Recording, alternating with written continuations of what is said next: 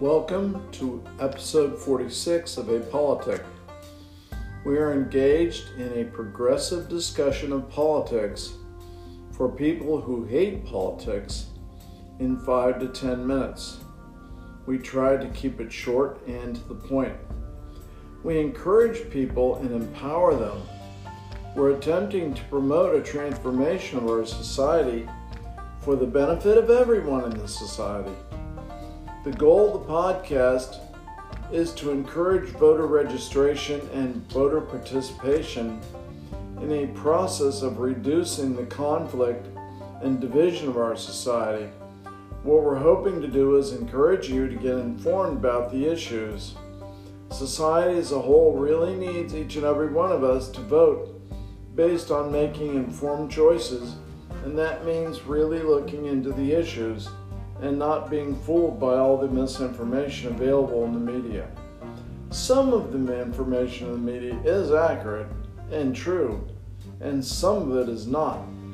So we have to very carefully analyze the information that we use to form our opinions and our votes. Apolitic pledges to give high-quality information that is not biased toward a political party. We're going to look at various topics through the lenses of progressive principles as we are looking at significant dates in American history, issues, policies, and programs. We want to examine these topics using real stories and real people. Again, all in relation to our progressive principles. This episode is a continuation of the series that Steve and I are doing to examine the fallout of the presidential election of 2020. Following the assault on the nation's capital and the attempt by demonstrators to seize the chambers of both the House of Representatives and the Senate in order to temporarily take control of the government on January 6, 2021, the Congress responded by going back into session and completing their approval of the Electoral College voting results. Today, we continue to ask the question, where are you, Republicans? The Democrats who control the House of Representatives felt strongly that President Trump was a danger if left in office for his last week, so they impeached the president a second time. The results of the impeachment vote are in. Today we look at the vote in the House and the response by Senate Majority Leader Mitch McConnell to the proposition of removing President Trump from office before the inauguration of a new president on January 20th. There are still many questions that need to be answered. First and foremost of these is who are still in support of everything that President Trump was saying and what he wants to fundamentally do to change our country. And again, this is why we need so many more of you people who hate politics to begin to take your responsibilities seriously and study the issues, register to vote, and then cast your ballot. Which direction do we want to go? Forward or backward? Again, the progressive principle which is at stake in this whole situation is Principle 1. Increases civil liberties and personal freedom balanced by civic and personal responsibility. As we said in most episodes, we cannot claim to be progressive when we are violating constitutional and progressive principles. The free and fair election is the founding cornerstone of democracy. The vote has not been important to you before now, and I'm not sure when you're going to hear this. It could be 2021 or it could be in 2050. But this vote is extremely powerful, and we are glad you finally are beginning to recognize and use your power. We need more voters to be heard in the question of which direction our country should take. Thank you for joining us, and we're looking forward to our discussion.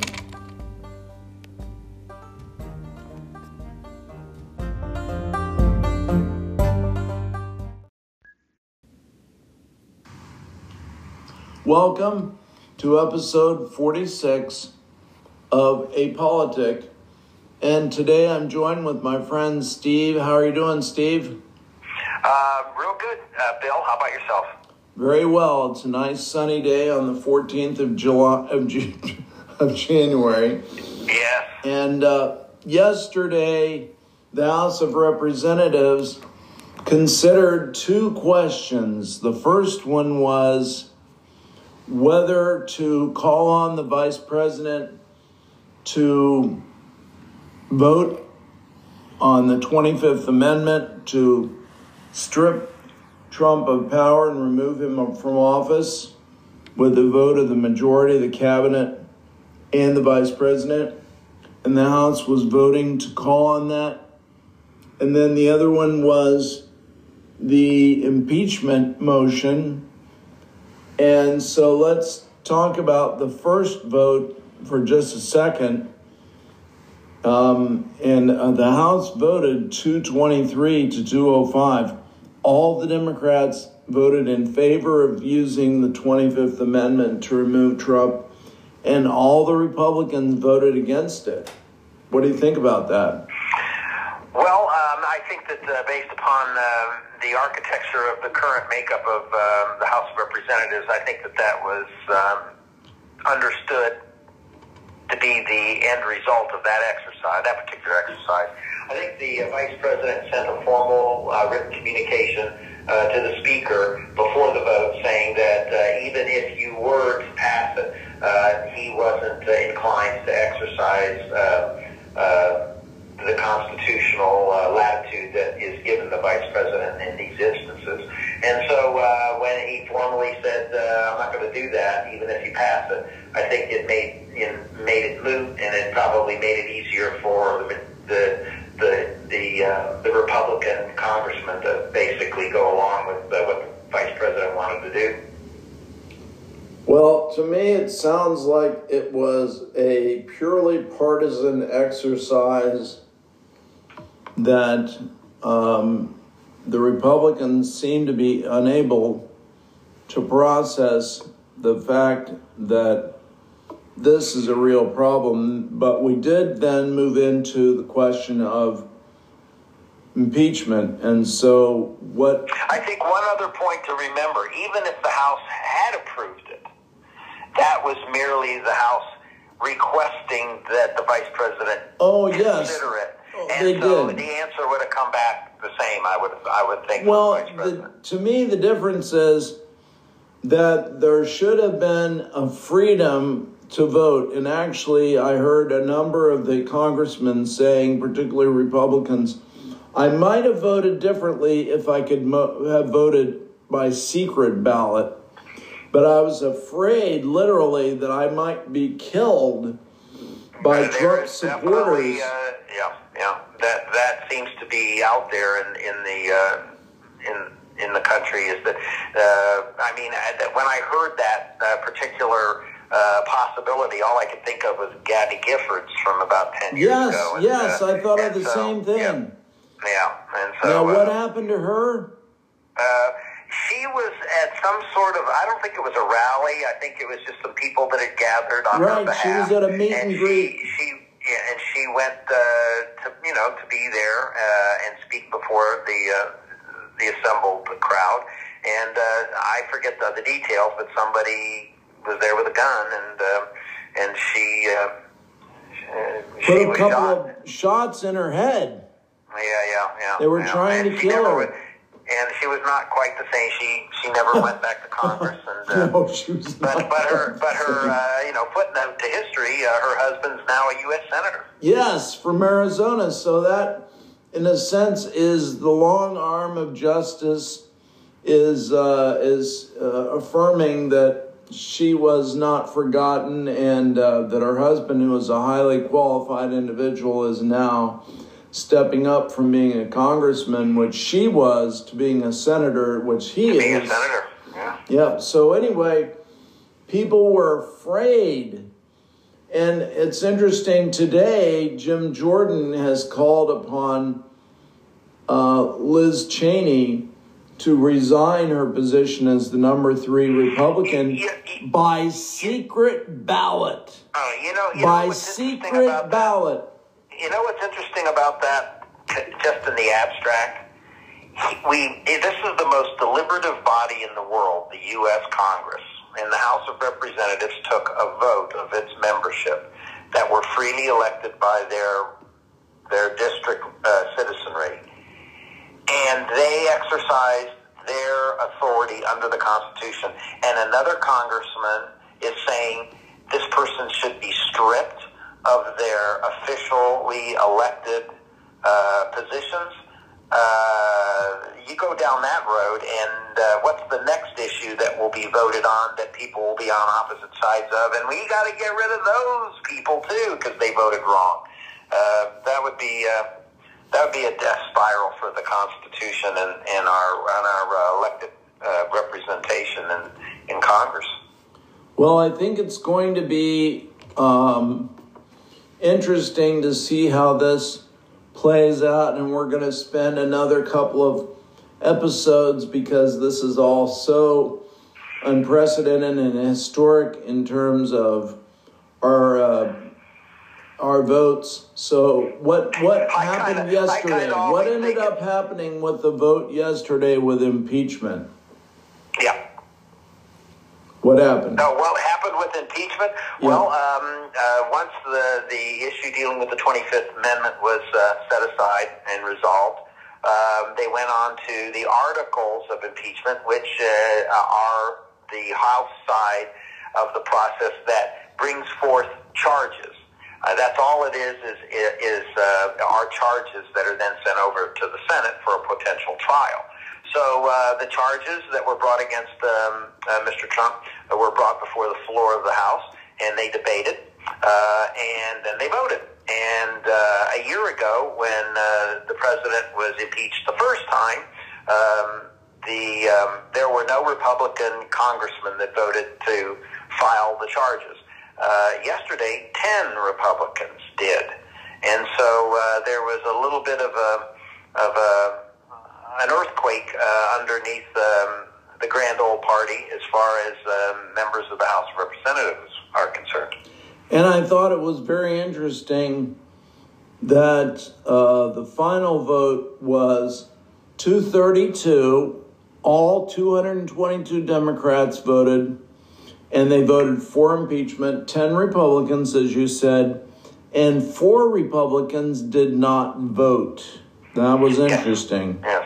And you had said earlier, a lot. Of course, they don't do that in American democratic processes. But had there been a secret vote, there might have been more Republicans that might have, because at that point they wouldn't be necessarily putting themselves in too much of a bright light regarding people who would not have liked them to vote that way. Yeah. So that is what happened yesterday, and apparently Mitch McConnell has decided not to bring the Senate back into session, and they're going to wait for the inauguration and the beginning of the new Senate with the 2 new Democratic members from Georgia next week. And so now the debate is... the tie-breaking vote by the sitting vice president. Yeah. And so the question is, do they do the impeachment trial or not? And that has not been ultimately yet decided, but it appears as though they are going to do it. And they're not sure when they're going to do it. Yeah. Well, I've heard several, ways of doing it. I think the one that will probably be the most opportune, and they both have advantages. One is wait 90 days, 100 days, put it aside. Let's focus on the pandemic, and let's get the things that are at the front of the line first. Or the idea of splitting the workday of the Senate. The morning session is doing the everyday work of approving the new president's cabinet picks, and then after lunch, gavel the trial into session. So both I think the Senate can walk and chew gum at the same time. I agree. So we'll just have to wait, and we're going to call it there. Thank you very much, Steve. You as well. Hey, take care, Bill.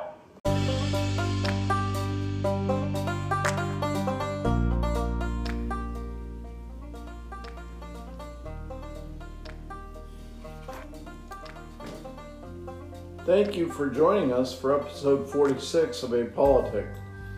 As you can see, the results of deception lead to unintended consequences, such as impeachment. We still don't know where many Republicans' position on Trump is and the lies about the election. But until then, we have until next election of 2022 to decide whether or not the Republicans should be held accountable. Because of all this confusion, we badly need all eligible voters to get informed on the issues, like the discernment of truth about elections or any other event or issue, and then cast their vote. We can't blindly trust the media. All we can do is a lot of cross-checking on what's being told to see if the information is consistent, reliable, and valid. But you must decide how we in this country will respond to the issue of clarification of our identity and our course of moving forward. Your vote determines our future. Again, I'm talking to all of you people who haven't been voting, that 33 to 40% who just haven't felt like taking the trouble and the time to become informed on the issues and then cast your ballot. You are the ones who will control the balance of power in the United States over the next 20 to 50 years. Good luck. We're going to go back and look at the issue of the inauguration and how things have been going over the next week until January 20th. So we'll look forward to dealing with these issues in episode 47. Thanks again for joining us, and have a great rest of your day.